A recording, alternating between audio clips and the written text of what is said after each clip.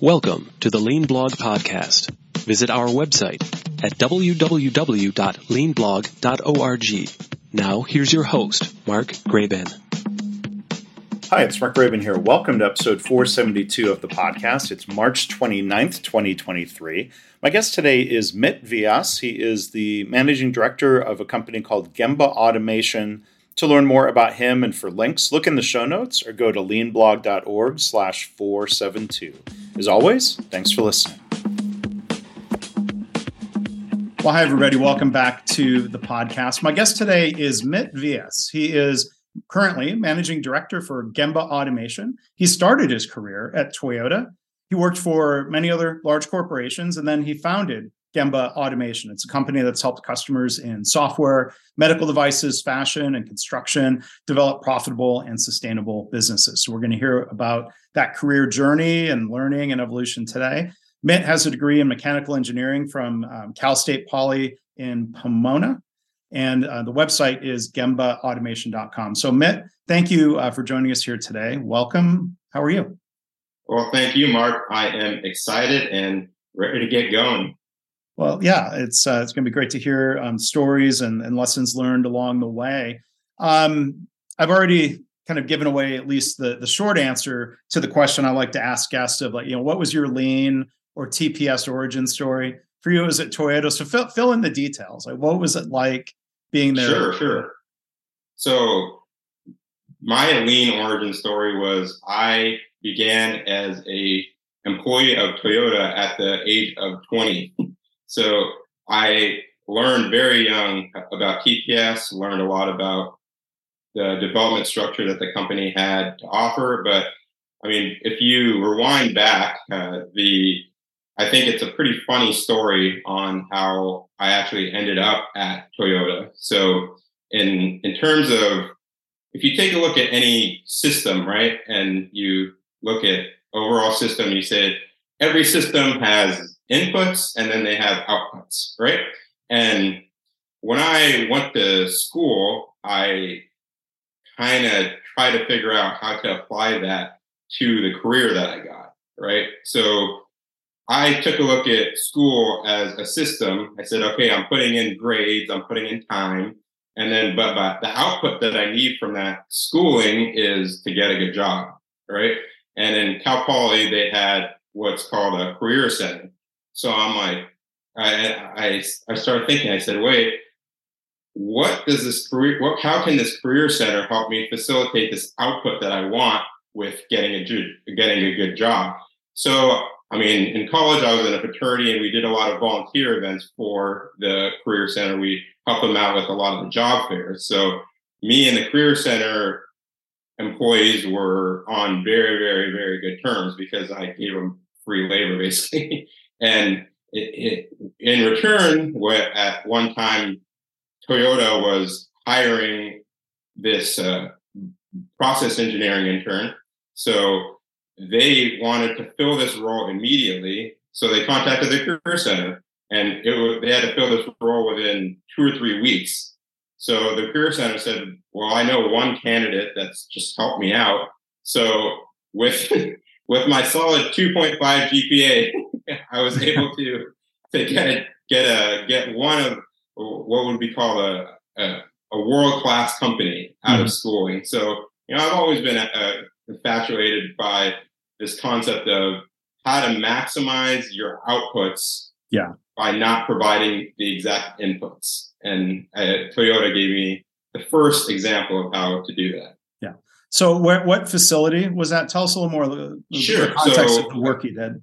Yeah, absolutely. So I was hired at the TABC. So it's the facility that is in Long Beach. And actually, it's Toyota's first North American plant.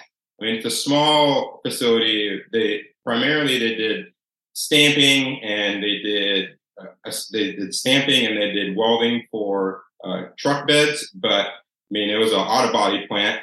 But what I did was they had I don't know if there's a Hino truck. So Hino is basically the same size as a Penske. So in Japan, right? So in Japan, a lot of the trucks that they have in Japan, the driver sits above the engine because they want to conserve space, right? Now, in America, we don't really do that here. We want the bigger truck. We want the engine in front. So they had to redesign a truck for the American market. Yeah. So they had a bunch of Japanese work standards, and they had American work staff. So they needed somebody to come in and create process instruction sheets using the Japanese work standards, communicating with the Japanese staff, and then spending the time on the floor to be able to explain it to the American team members. And that's what I did. And we actually offlined a complete vehicle. So it was all assembly. We had a dyno. It was quite the way to begin my professional journey. Yeah. So when you talk about inputs and outputs, it's kind of a famous type, Toyota type story of saying, well, they don't give you the answer. They'll let you figure things out. They'll give you a direction. They'll coach you, but they won't tell you exactly how to do something. Was it similar when you came in, no experience with building trucks, of thinking, well, how am I supposed to do this work? How am I supposed to create the instructions? How am I supposed to train people? I'd be curious to hear more about that. Sure. So let me give you a little bit of a movie. So before my job that I had before Toyota is I was selling board shorts and bikinis at Quicksilver in Laguna Beach. So I was sitting at the beach. I was selling beach apparel, and it was sunny, beautiful, amazing. And then I got this job at Toyota, and my boss or the person that hired me there, I learned a significant amount from him. George New was the guy that hired me there. And he tells me during the interview, he said, "Hey, you have no problem getting here at 4:30 in the morning, right?" And I'm thinking, he's got to be joking. And sure enough, he wasn't. So in terms of what I think was the greatest addition to my development was the sheer amount of time that they have you spend on the production floor. So they very, very quickly make you realize what actual fact is and what the real world is. So I went from the beach to sitting on at 4:30 in the morning, sitting on a production plant, taking time studies and figuring out how long it's why we're not meeting tact in certain ways. So the first answer to your question is I think the extreme importance in understanding what true facts is and just forcing people to spend that much time on the production floor. And that just adds a lot. The other thing is the leadership there. If you take a look like a Venn diagram, the first Venn diagram being real world thinking, and then the other Venn diagram being strategic thinking. For some amazing way, Toyota had an ability to merge those two together, which is actually pretty rare in this world. Yeah. So why, follow-up question, why 4:30 in the morning? That to beat LA area traffic or why so? No, they started their first shift at that time. And I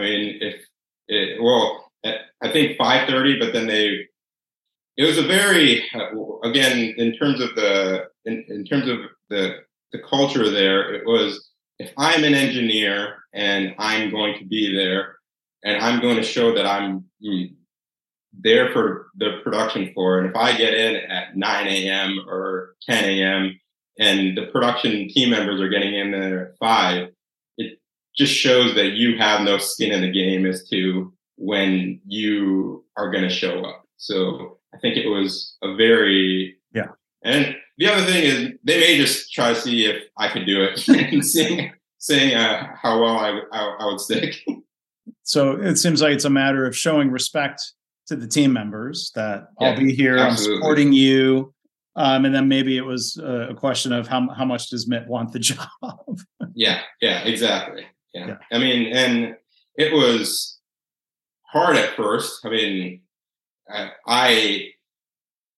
I even fell asleep on the production floor one time, and the amount of the amount of grief that I took from the team members on the production floor was enough for me not to do it ever again. So, I mean, it was a funny story because I ended up on great terms and I learned a lot from the company, but oh man, it was quite the learning process.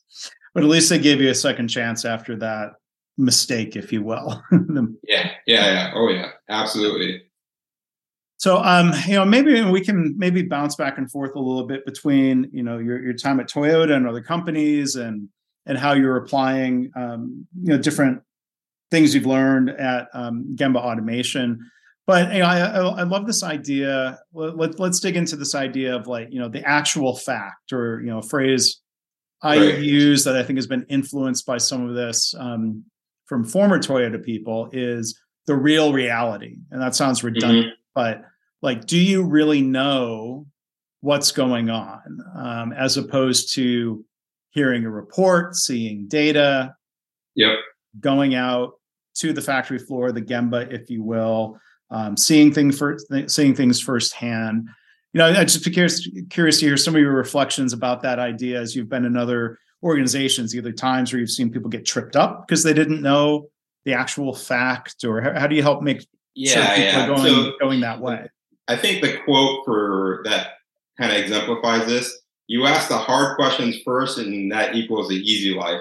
You ask the easy questions first, and that equals a hard life, right? So what the main thing that the leadership kind of instilled was, if you wanted to point out something on the production floor, it was more of a fact of show me. And the leader would walk you to the production floor and to understand that. And in addition to that, I think one of the biggest valuable areas was they had a good way of making your thinking visible, right? So there's a concept, I'm sure your audience knows, we have problem-solving A3s, right? So in terms of problem-solving A3s, what you have to do is you go from steps 1 through 8 or 1 through 6, and then you have to essentially solve a problem at the end of that, right? But then, so my boss when I was there, who I owe a significant amount to, his name is John Sukup, and he's still at Toyota. And he essentially, what he did was give me a challenge, and then I would I want you to figure out the current state of how our propellers are installed in our trucks. I'd sketch out what I thought was happening. And then what the A3 did was it made you able to make what is in your mind very organized on paper, right? And it kind of showed your overall thinking pattern. Now, as I kind of progressed, it was the organizations that was first figuring out how to figure out what actual facts are. And then in addition to that, the way that they do it is try to figure out ways to make your thinking visible, right? Whether it's something tangible that they can see on how you think. After a while, I said, wait, these A3s they're not really for this piece of paper that I have in front of me. They're for my manager to be able to guide my problem solving thinking. And the A3 is a way for me to extrapolate what's in my mind on this piece of paper. So I think one of the things I've noticed, I work for basically if you take a look at overall market cap and the companies that I've worked for, I've gone from Toyota and it's slowly trickled down. But and luckily smaller organizations have a little bit of a better ability to have fact more visible because there's less bureaucracy that has to go up, right? Yeah. And when you talk about making that thinking visible, it seems like then it's easier to coach somebody. Yeah. And for you to get coaching in that environment, maybe now you're the one being the coach. But yeah, I'd be curious to hear more about your experiences or insights around, it's not just writing the document, but the collaboration, the questions, the coaching?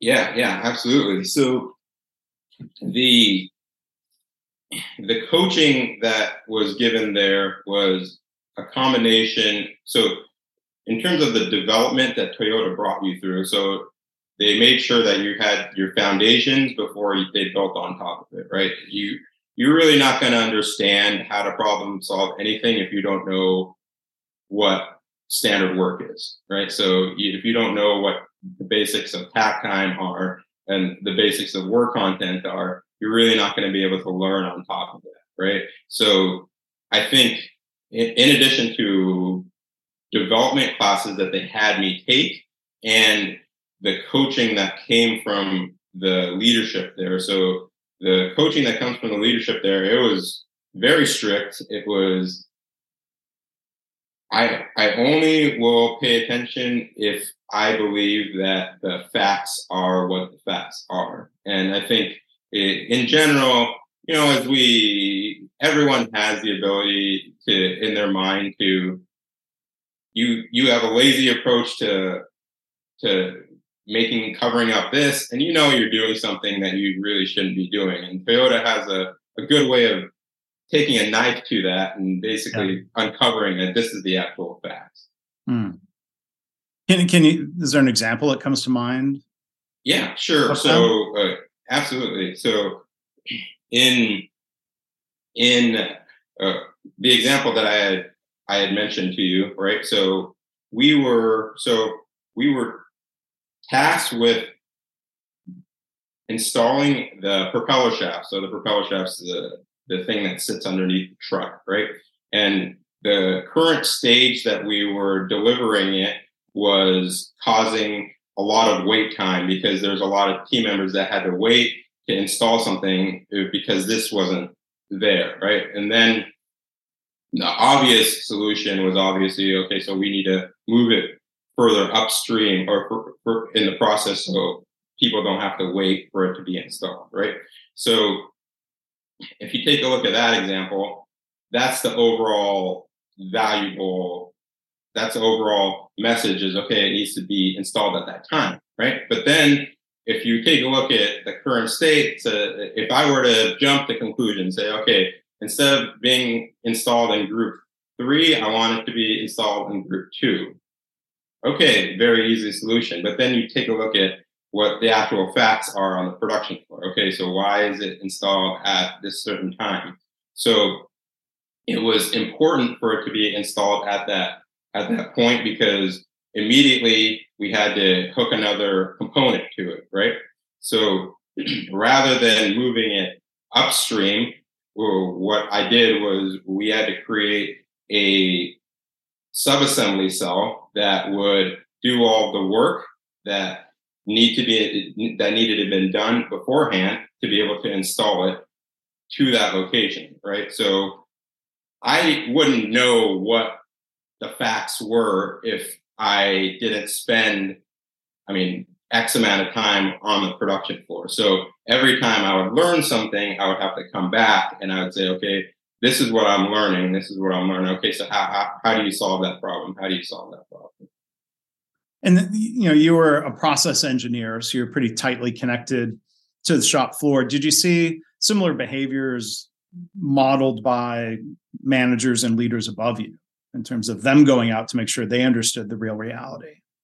Yeah. And all of our report outs were on the production floor with all the team members that are standing up and showing respect to the people on the production floor, right? So if you take a look at what quote unquote corporate report out would be in the corporate sense, it's sitting in a conference room, all the leaders are sitting down and there's one person talking, that person's talking and they're kind of above everyone. Whereas at Toyota, you're on the production floor and you're reporting out there and every single person is standing.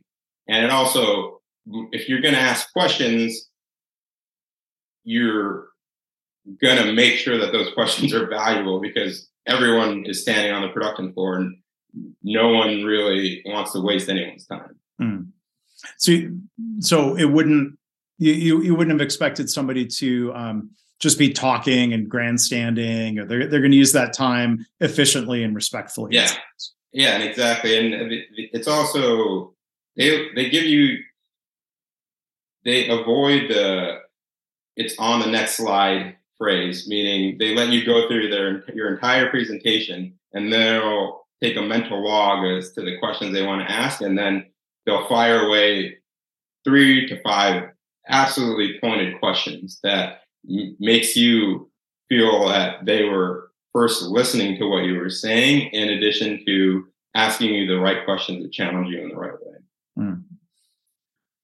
So, Matt, I want to come back to there's another word you used earlier that I know has a lot of meaning to people at Toyota. There's that word challenge, right? So people a lot of times know the word Kaizen or continuous improvement, or maybe I ask you what that word means. Let's do that first, actually. So, I mean, there's direct translations, then there's context. So before we get to challenge, like what did the word Kaizen come to mean to you at Toyota? Sure. So, I mean, obviously, the direct translation is good change, right? But in terms of, I thought of Kaizen as more of a personal journey, meaning if I took a look at every year and I looked back as to the amount that I learned and developed as a result of what I learned there, it was you basically understanding how to suppress nervousness and you not knowing things in your mind. So what I mean by that is, I mean, when I first got there, I had no idea how I was going to do anything. I mean, what I learned there could, in a year, if I take a look at where I was really nervous about what I was trying to do there. I was really nervous about. So it was more to me about suppressing the nervous thought as to whether I could accomplish something and changing for the good in that way. And then they gave you another project, and anytime you're given a challenge or a project, you get a little nervous and you're a little worried that you're not going to be able to accomplish something. But then you're chipping away at it one step after the other, after the other, after the other. And I mean, it may not be, this is why the Toyota Kata example is so important, because it's not a journey from here to here like this. It goes like this to here, right? And for me, Kaizen and challenge means to understand that humans are inherently going to be nervous about things that they can't see themselves accomplishing at that time, but being able to have the systematic thinking and systematic problem-solving approaches to accomplish that, right? And I mean, I'm sure everyone, you're going to start skiing for the first time, you're going to be nervous and you're not going to be confident about it. But essentially, once you start learning and once you start breaking it down, it becomes a lot simpler. Yeah. So you kind of tied together those two concepts. Kaizen and challenge seem to be very interconnected. And, they hired you to do something you hadn't done before. Compare that to a lot of companies who only want to hire somebody who's proven that they've done the exact same job in a very similar setting before. But that doesn't really lead to a lot of growth. And people complain about, well, they only want to hire me for a job I've already done. I want to do something new. And it seems like that challenge or, that opportunity to do something new combined with coaching, leads to people development that's good for the employee and the company. And, Toyota's often described, I've interviewed some of them, Toyota people who say, Toyota is a people development company. Like, what was your experience around that idea? Yeah, I mean, I had maybe a lucky approach to, I didn't really have very many bad habits that they had to scrub away because I started working there, just before my 21st birthday. So, I mean, I was very, very, very new. So they had a blank slate. I mean, the only thing I knew there was before then was a few engineering terms. I knew that I liked certain sports teams, and I knew that I liked the outdoors. But before then, I was a lot more green, and now even I catch myself with the same exact. I mean, I even joke that my wife knows she'll even say, oh, what's the current state of something? Or it's the same type of terminology that I'll use is to, okay, well, what's the standard work? Where is the standard work? And I mean, she'll even give me a little bit of a hard time that, okay, I think we need a PDCA this, but I'm like, okay, but it's something that's just ingrained in me. And I mean, I feel fortunate enough for that. Yeah. So then, another thing I was going to ask you was, I think of Kaizen and challenge. I think back to the first chapter of a book I love called Toyota by Toyota. It was written by Daryl Wilburn and Sammy Obara and some of their colleagues from Toyota, Kentucky. In that first chapter, they talk about Kaizen, challenge. I forget the exact order. Maybe first in that grouping of three things is the word humility and leading with humility. I'm curious to hear your reflections on that leadership style. I'll seems give like you part of that humility is going to find out, do you really know something instead of assuming? But what else? I'll give you one perfect example. Anytime you watch any person in a high leadership position walking a production floor, if they saw one piece of trash on the production floor, they were picking it up. Yeah. Not telling someone else to do it. They were picking it up. They were picking it up. They understood that if they would like the team members to have a certain mentality when they come to work, they have to embody that. So, I mean, even to this day, if I am walking a production floor and I see something, I'll pick it up. But I mean, it just shows that the level of leadership that they're willing to give, and it shows that they're humble. I mean, as someone that's a general manager will pick up a piece of trash and throw it that way because that was just what we did. And they're probably leading by example in all sorts of ways. I think you've sort of touched on that a little bit. I recently, in December, had a chance to go visit the Toyota Georgetown plant for the first time. I've been to other Toyota plants in Texas and Japan, and it's first time back in a little while because of pandemic times. But you're struck by the sense of discipline. For example, like standard work, if you will, and safety around walking. Like you see people walking within the painted lines. You don't see people rounding corners. You see people stopping and pointing. When they're going to go cross, and you can't tell exactly by the way people are dressed what level they're at in the organization, but you get a sense of whether people were wearing hard hats or maybe a little bit more office clothes. There was a consistent discipline. Like I would be completely surprised if I saw a Toyota executive, violating some of those guidelines that they want everybody to be following. And a lot of organizations don't have that same modeling or discipline from leaders. Like they want other people to follow the rules, but then maybe sometimes, let's say a factory where, a leader would come out without wearing safety glasses. Like, to me, that's awful. Like that's not good leadership.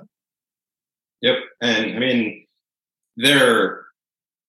if the purpose of us having PPE is to keep humans safe, then every human that goes on the production floor should act that way. And then it also makes it a lot harder if you're trying to enforce PPE. If look, this manager just walked across the production floor, he or she's not even wearing any PPE. So I mean, it makes enforcement a lot easier because you don't get a lot of leadership that's not paying attention to the rules. Yeah. So let's jump ahead and let's talk about your company, Gemba Automation. Like my understanding is you don't have a factory floor with painted lines, but there's there's ideas that you've brought from previous steps in your career to Gemba Automation.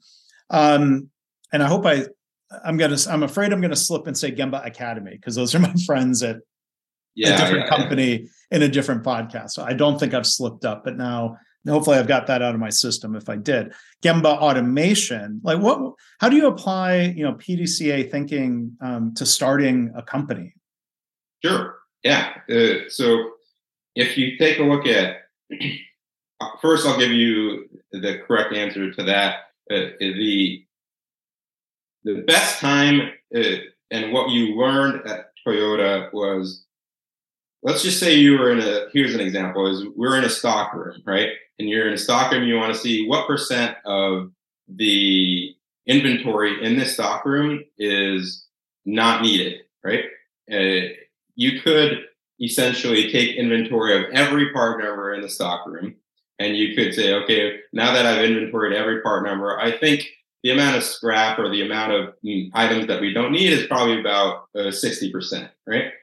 But then Toyota and I guess the lean philosophy is a little different. It's what amount of data and stats do I have in order to create an action, right? So in that process, they would say, okay, what we want to do is clean our warehouse and make sure we're only keeping stuff. So they would say, okay, well, I'd say the scrap rate, I surveyed, I don't know, 50 part numbers. I'd say a scrap rate is about this much amount. So we need to call a certain team in to start removing a lot of the scrap, right? So the biggest thing that you learn from that is that the action is significantly more important than the perfect analysis, right? So in terms of starting a company, you're really not going to do much unless you just do, right? And the PDCA, it's more of an understanding as to how much time to spend in the P so you can D correctly, right? And in a very similar concept was, okay, so you have an MVP, which in the startup term is a minimum viable product, which is, do you have something that your customers can attain some value out of, right? So there's companies that will spend a lot of time coding or building, and then they don't get customer feedback till much, much later in the process. So what Toyota taught me is in PDCA, you just learn as much as you can do, and then you have the check and the act at the end that corrects, and so you can pivot correctly, right? So it's a matter of how to use those fundamentals to making sure that, okay, I have enough, I've built the product or the service enough that I can send it to my customers and get some feedback, or send it to customers and not get very much feedback, right? So that's one of the big fundamentals. And so in terms of our company, and you said we don't have a production floor, right? So one of the big things you learned at Toyota was everyone has a customer, right? Everyone has a supplier and everyone has a customer. So engineering is essentially the supplier to supply chain, because they're creating the part that supply chain needs to order, right? And a lot of times on the production floor, one of the things that I saw was that a lot of the waste was the result of the supplier not creating the correct product or part, right? So what I wanted to do with Gemba automation was start very early in the product development process, right? So we do a lot of design automation in addition in either SolidWorks or Inventor. And in addition to that, we understand that, okay, well, what's the customer of the design group? It's the machine shop, right? So we will have some team members that do CNC programming, and the communication on how to communicate that this part is designed correctly so it can be machined correctly is the direction that we wanted to take. So every time the engineers or the team members on the production floor, they're putting together a part and they say, I don't know what the designer was thinking.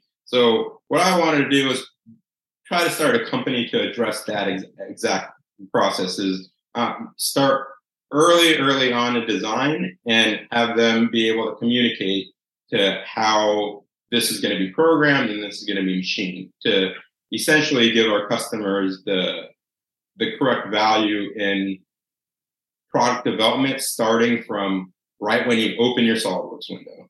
Yeah.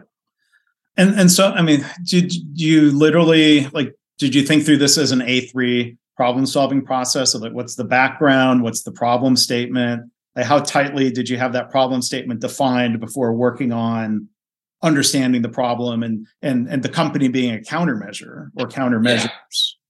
So the problem was basically loud enough for a countermeasure to be put in place. And I mean, it was, we wanted to make sure that we addressed, now that we have the ability to, in the digital world, we have, CNC programmers that can be outside of a facility because they can just take a look at the code and how it's running and whether the code is running correctly, and designers outside of the facility. So in the digital world, you're able to do this. So one of the things that I wanted to make sure we were doing is combining technology with lean implementation and problem solving. So the answer to, that Venn diagram in the middle was where I would want to build a company.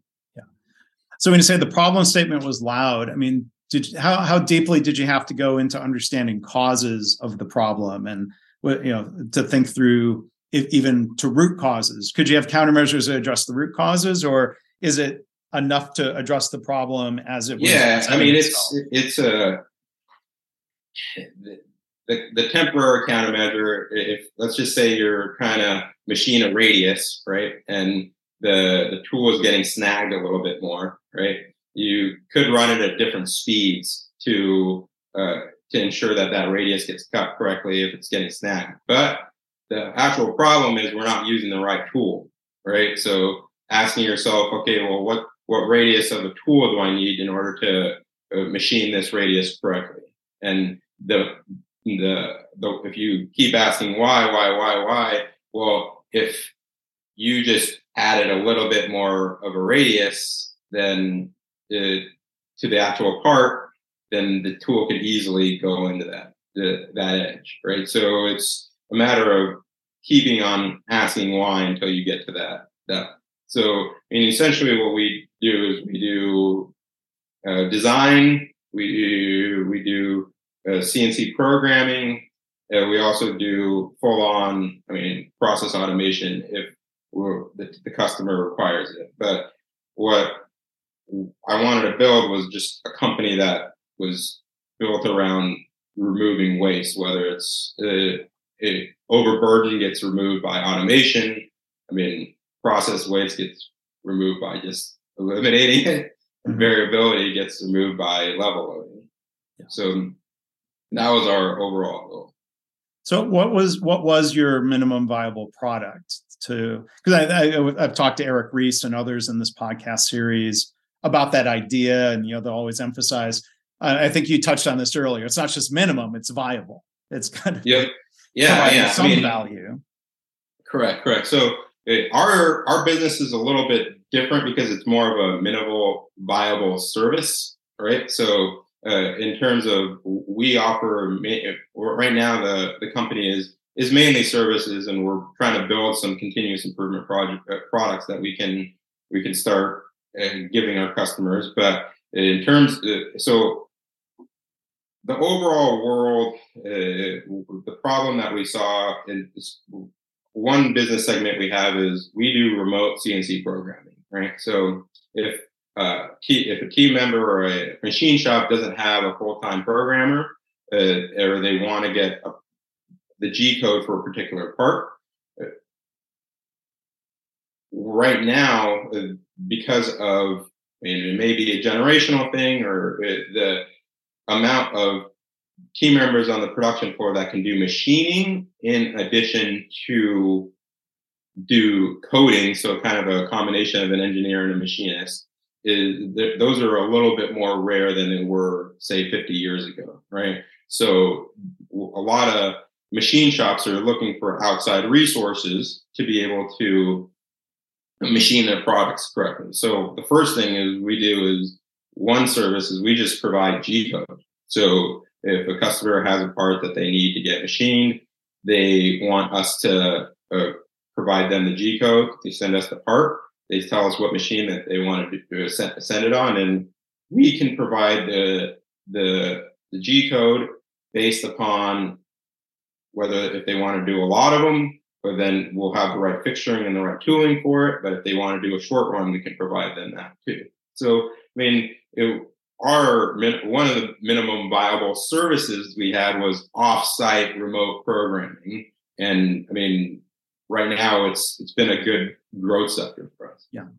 So then if you've got good growth, I mean, do you feel like you have, as they call it, have you found product market fit, or if you will, service market fit, or how much do you how much did you have to iterate to sort of figure out, okay, here's something that's meeting a real need. Sure. We can try to scale this while improving, of course, PDCA cycles, like you said. Yeah. I mean, the overall product, in terms of starting a business, there's a few levels. Number one, do you have a product or a service you want to offer? That's the right first question. And then the right second question has one person paid you for that, right? So that's essentially the people will talk with their finances. And the third question is, are there a lot of companies out there that are wanting to pay you for this service, right?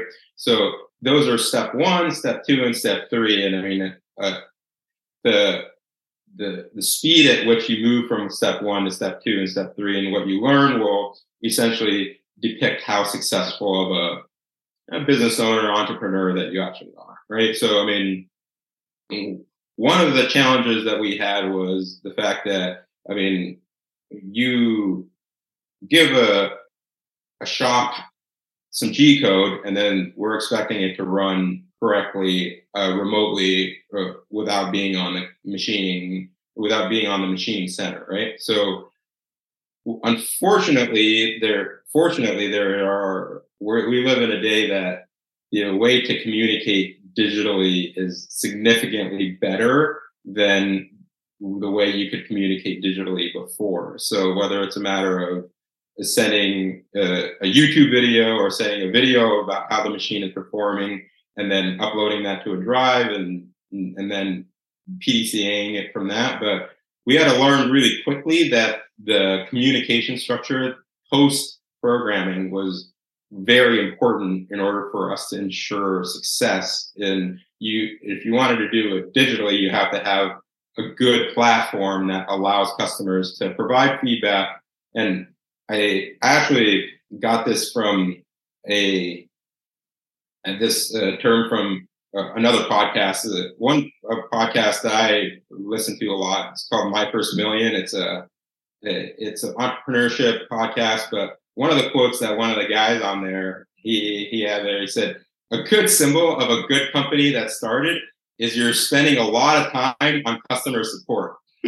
Right? So you're spending a lot of time on customer support means someone's wanting your product or service, right? And that's a good problem to have, rather than spending a lot of time on seeing if people want what you are delivering. Right.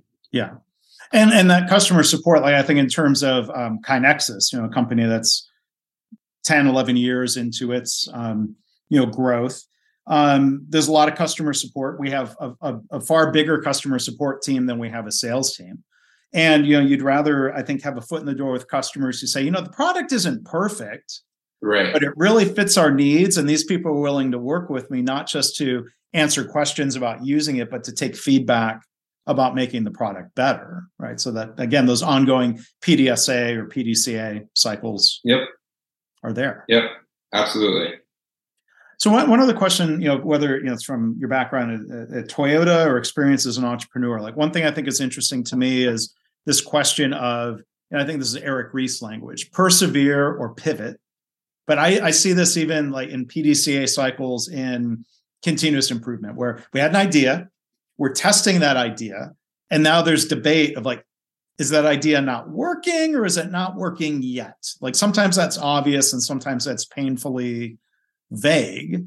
I'm curious how you would think through that question, whether it's even like a small scale improvement or with a company. When is it a mistake to pivot too soon? When would it be a mistake to persevere too long?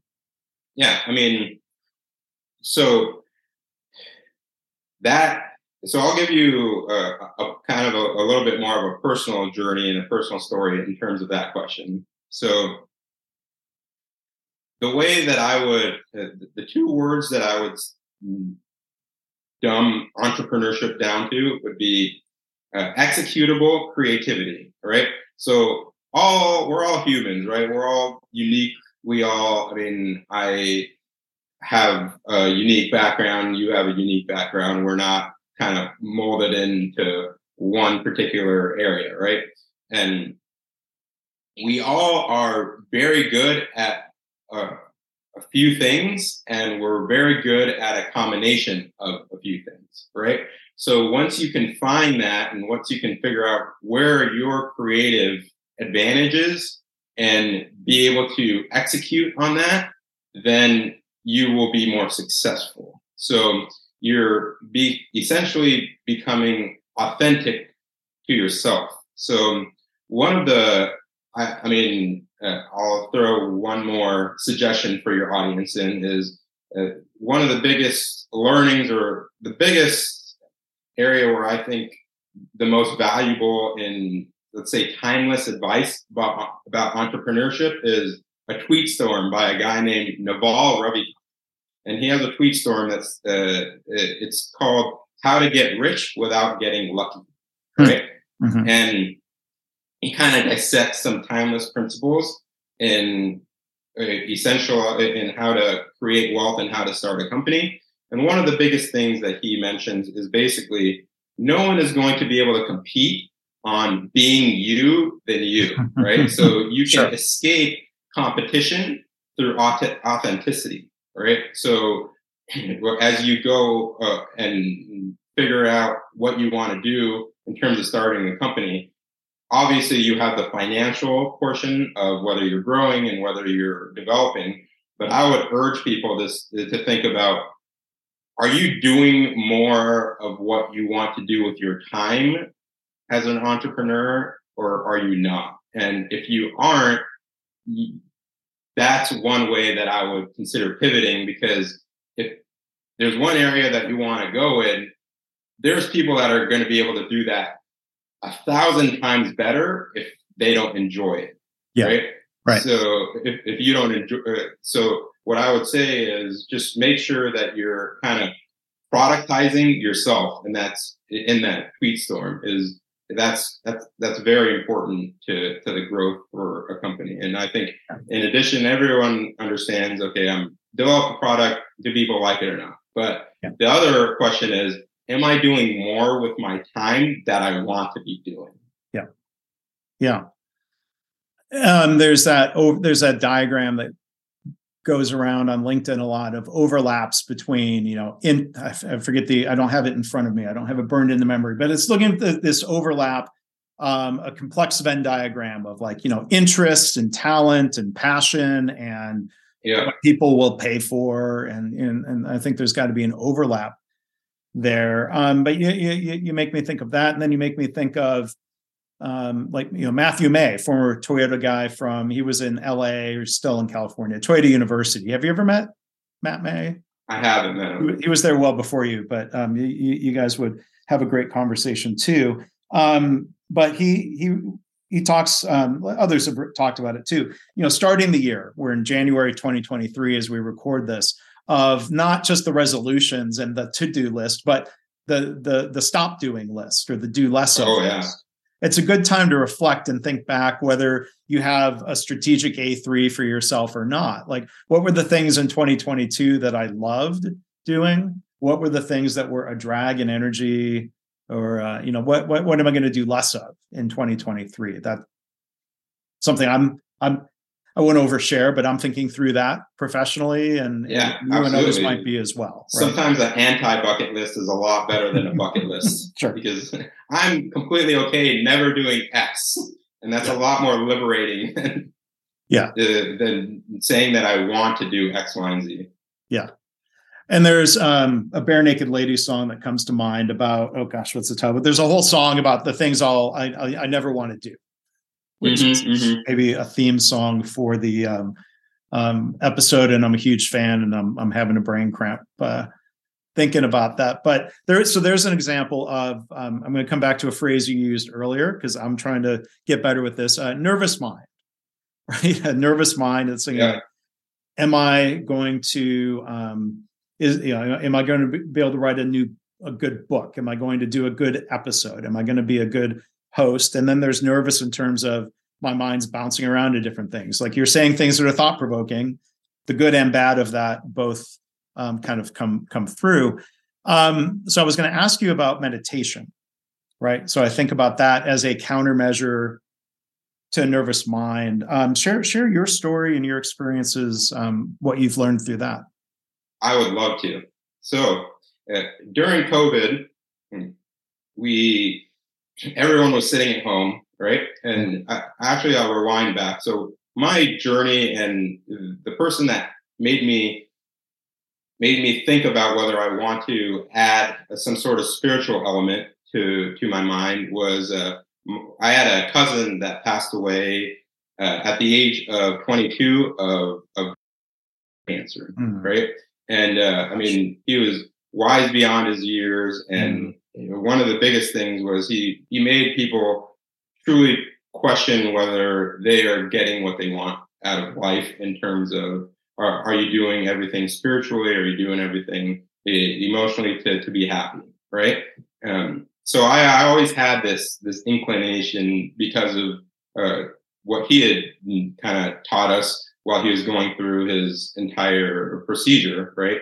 And in addition to that, so while we were going through COVID, the same person that I had talked to you about, this guy Naval Ravikant, had this challenge that said it's a 60-day challenge. So the challenge for the 60 days is you need to be able to sit in a room with your eyes closed and not do anything for 1 hour. So wow, I decided to do it, and I felt that there was value in it due to a lot of the spiritual thoughts and inclinations that I had in the past. So I decided to do it, and wow, it was really hard. It was absolutely hard. You have no idea the amount of thoughts and regrets and everything and desires that just cloud your mind, that you're carrying around with you every day that you just don't know about, right? But then after a while, it became a lot easier. And I was wondering, I still meditate for anywhere from, let's say, 30 minutes to an hour every day. And do you tend to do that in the morning or before bed? Right when I wake up. Right when you wake up. Right when I wake up. Yep. And I'm wondering why. How did it get easier over time? I felt like it would get harder over time. So the example that I have a few examples here. So the first example is, think of your mind like a bathtub, right? And then you have a few things. You have oil. You have oil, right? So oil is all of the regrets you have in your life, all of the desires that you have in your life that just keep accumulating over time, right? And then you have water, and water is your everyday life. It's you're building your company, picking people up from school. You have a lot of social obligations, and you have, life just happens, right?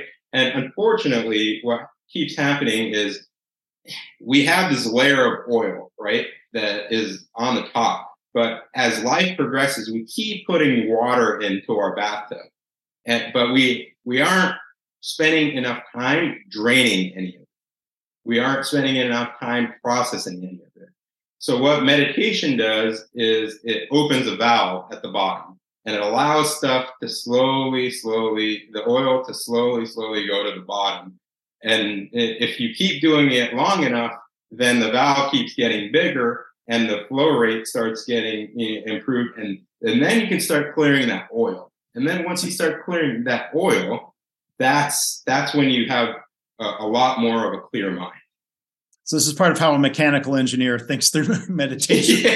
Valves and flow, and I know fluid exactly. dynamics, but absolutely. So essentially what meditation is doing is it's allowing you to clear that oil from your mind. And by you doing that, you have a lot more of a clear mind and a lot more of a clear thought, right? So I'll give you another kind of example. Is let's say you're going through life. What meditation and just thought assessment allows you to do is to treat your mind a lot like your body, right? So if you get a cut, right? When I get a cut, I'm obviously the pain from the cut hurts, right? Yeah. But then I cut myself the other day in the kitchen cutting an onion. Yeah. Be careful holding up that finger for those on YouTube. But anyway, sorry. So no problem. So you got cut, right? But then your mind is obviously it hurts from the cut, right? But then you're not really thinking of whether you are going to recover from that cut, are you? It wasn't that bad. I don't need stitches. Yeah, it'll eventually get better. It still hurts, but it's going to heal. Yeah, that exact comment is it's going to heal, right? But unfortunately, when stuff happens to our mind, we don't think that way. When something negative happens to your mind, right?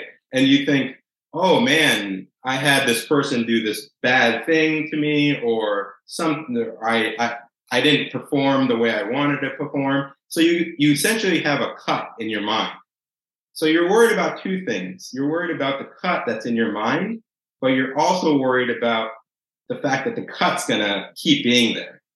And the true fact is that the cut's not going to be there forever, right? So it's you to basically treat these thoughts and negative emotions that go on in your mind a lot more like a physical cut, because you don't really worry about the physical cut being there forever. So it's been one of the greatest things that I've had to do in my life is to start this meditation process. And I mean, my wife does it too. And I mean, we definitely, it's an individual process, but it's good to have somebody to share it with. But yeah, I mean, I think that it's been maybe the best thing that I've taken into account, because fortunately or unfortunately, this mind that I have, barring any large AI breakthrough, I'm going to have this mind for the rest of my life, right? And if I don't take care of it, then it's not going to be a happy life. Yeah, and that's important. Yeah. So when there was this challenge to do 45 to 50 minutes, that would be terrifying. I feel I wouldn't be able to do it. I've had a guest before, Bob Moore, who's a psychologist, who talks about Kaizen and, if you will, challenge, breaking it down to baby steps, right? So his advice, thinking back to his books and his episode, would be like, somebody were to propose this to me. I've tried meditating during the pandemic. I did the app. I tried the app. It was free. I tried it. I'm like, I can't do this. And Bob Moore would say, okay, if it sounds terrifying to try to do 30 minutes, try to do 2. Right. And then sort of prove to yourself, okay, I could do 2. And then I would expect it to get easier. Did you think of a baby steps approach, or did you try to dive right in and say, I'll get better at doing 45 to 60 minutes? Yeah, I have I guess, I don't know if it's a different opinion or, so a lot of the way your mind works is cause effect. So I started this X amount of thing, right? And that should help me in this particular area of my life, right? And unfortunately, you're never going to think in your mind that this meditation helped, because it's not going to become helpful until it becomes a little bit more of a habit. Right. The same would be true with physical exercise, right? Yeah, 2 minutes of exactly. exercise a day isn't helpful, but then if you can build yourself up to a level that's helpful, whether it's meditation or exercise, it's better to work your way up to it than to be intimidated and not try. Yep. But I'm sorry, I cut off your... No problem. So a very, very similar example is I got to a point where I was meditating, obviously, for quite a bit of time. And then I got to a point that my mind was very clear. And I almost asked myself, why is my mind so clear right now? And then I'm like, wait a minute, I started this thing about 45 days to 50 days ago that was supposed to help me with my mind. So it's almost just like a personal risk that you have to be okay with taking it. And you have to trust that what you're trying to do is worth it or not. But I mean, unfortunately, it's just a personal risk. So you are taking that risk. I could have spent, I've been doing it for quite a bit of time now. So I take that and multiply that the amount of years. And, I could have had multiple full-time jobs of just or done a lot more for a lot of things, but it was just a personal risk. And it's lower risk. It's risk of opportunity cost or wasted time. It's not like something physical where if I were to go and try to run a marathon tomorrow, I would probably physically hurt myself because I'm not a runner. I exercise, but I'm not training for that. But yeah, the risk of trying is low. That mitigates the risk of it being a mistake. Yeah. But when you think of like the difficulty in cause and effect relationships, like the field of system dynamics, as they teach it at MIT and other places, is that humans really struggle to understand cause and effect when there are delays or lags. Right? We're not patient. So if I dropped this coffee mug on my foot, it would hurt immediately. I would understand. Yep, my foot hurts because I dropped this mug. Now, like my situation, and I've had a recent discovery around, I think, cause and effect, persevere or pivot, has been more around lower back pain. That's harder to ascribe a root cause to, right? I've gone to physical therapists and describing different symptoms, and the one physical therapist said, "That's weird." Okay, thanks, great. I've stumped the physical therapist. So she suggested different countermeasures, but the one sporadic countermeasure I hadn't been disciplined enough about was yoga. Mm-hmm. Right. So my wife was kind of, pushing me to do this. And so here's what I think I've learned is like doing it a couple times a week or sometimes going a couple weeks without it. I'm like, well, it's not really helping. Well, I wasn't really doing it. But then back in December, I made a commitment to it. I'm up to 33 consecutive days of about 30 minutes of yin yoga is what I've really kind of gotten into. Mm-hmm. So now that's kind of halfway between, meditation and yoga, right? You're holding poses a very long time. I'm fidgety. So like being able to stay still is helpful in addition to stretching my lower back. But now I got about 20 days into it. I'm like, now I'm seeing the effect. And instead of it feeling like something I should do, I'm excited to do it. And I would I want to keep that momentum. Yeah. And the excitement, absolutely. I know it feels really weird to say, but the 30 minutes to an hour that I spend with myself every day is once that becomes one of the best things you ever do, the world has kind of a little less to offer. I mean, you can participate in a lot of the stuff, but and obviously I love everyone that I've surrounded myself with, but it's just an amazing journey. And I've learned a lot from this 60-day challenge, and it's the art of doing nothing. I think that's the tweet storm by this guy Naval. Okay. I'll look that up too. The art of doing nothing. Great. Well, so I won't ask it. Well, you've already answered the question though. Okay, this wasn't the best 60 minutes of your day, Mitt, but thank you for surrounding yourself with me and the listeners. It was awesome, Mark. I appreciate you doing it and sharing, kind of this mix of perspectives. And I just love it. You're connecting dots when people would ask, how are ideas from a manufacturing company transferable? People in the startup realm are still, we're still trying to, convince them there's something of benefit in healthcare. There's a lot of people asking, how do we know if there's benefit? And there's something to be said for try it and see, be committed to it, whether it's meditation or yoga or lean. Like maybe there's a lesson or a final point here of like, don't do it half-assed, don't do it sporadically. At some point, you've really got to commit to it, or otherwise you might not see results. Absolutely. Trust yourself, be patient. And I mean, if you don't see yourself doing something for a long term, and may not be good for you to start it. So, I mean, it's a great journey. And I mean, we all have we all have our lives, and might as well do what we can to make them better. Well said. So our guest today, again, has been Mit Vyas. He is the managing director for Gemba Automation. Go check out his website, gembaautomation.com. Final question. Like, who, people listening fit certain profiles, who are the people most likely to benefit from coming and learning about your services? Sure. So in terms of the people that I feel I would say, if you are starting your professional journey as an engineer, I think that this would be a very good podcast for you to listen to. And I mean to go check out your company. Oh, yeah, absolutely. Check out Gemba Automation.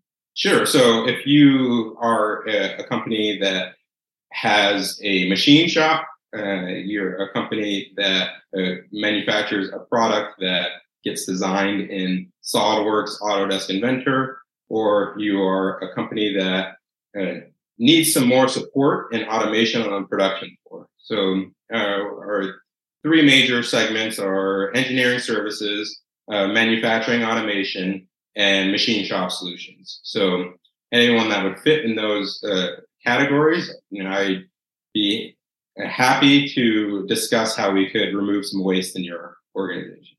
All right. Well, so again, you can go check that out, gembaautomation.com. Mit Vyas, thank you so much for being a guest here today. Really, really enjoyed it.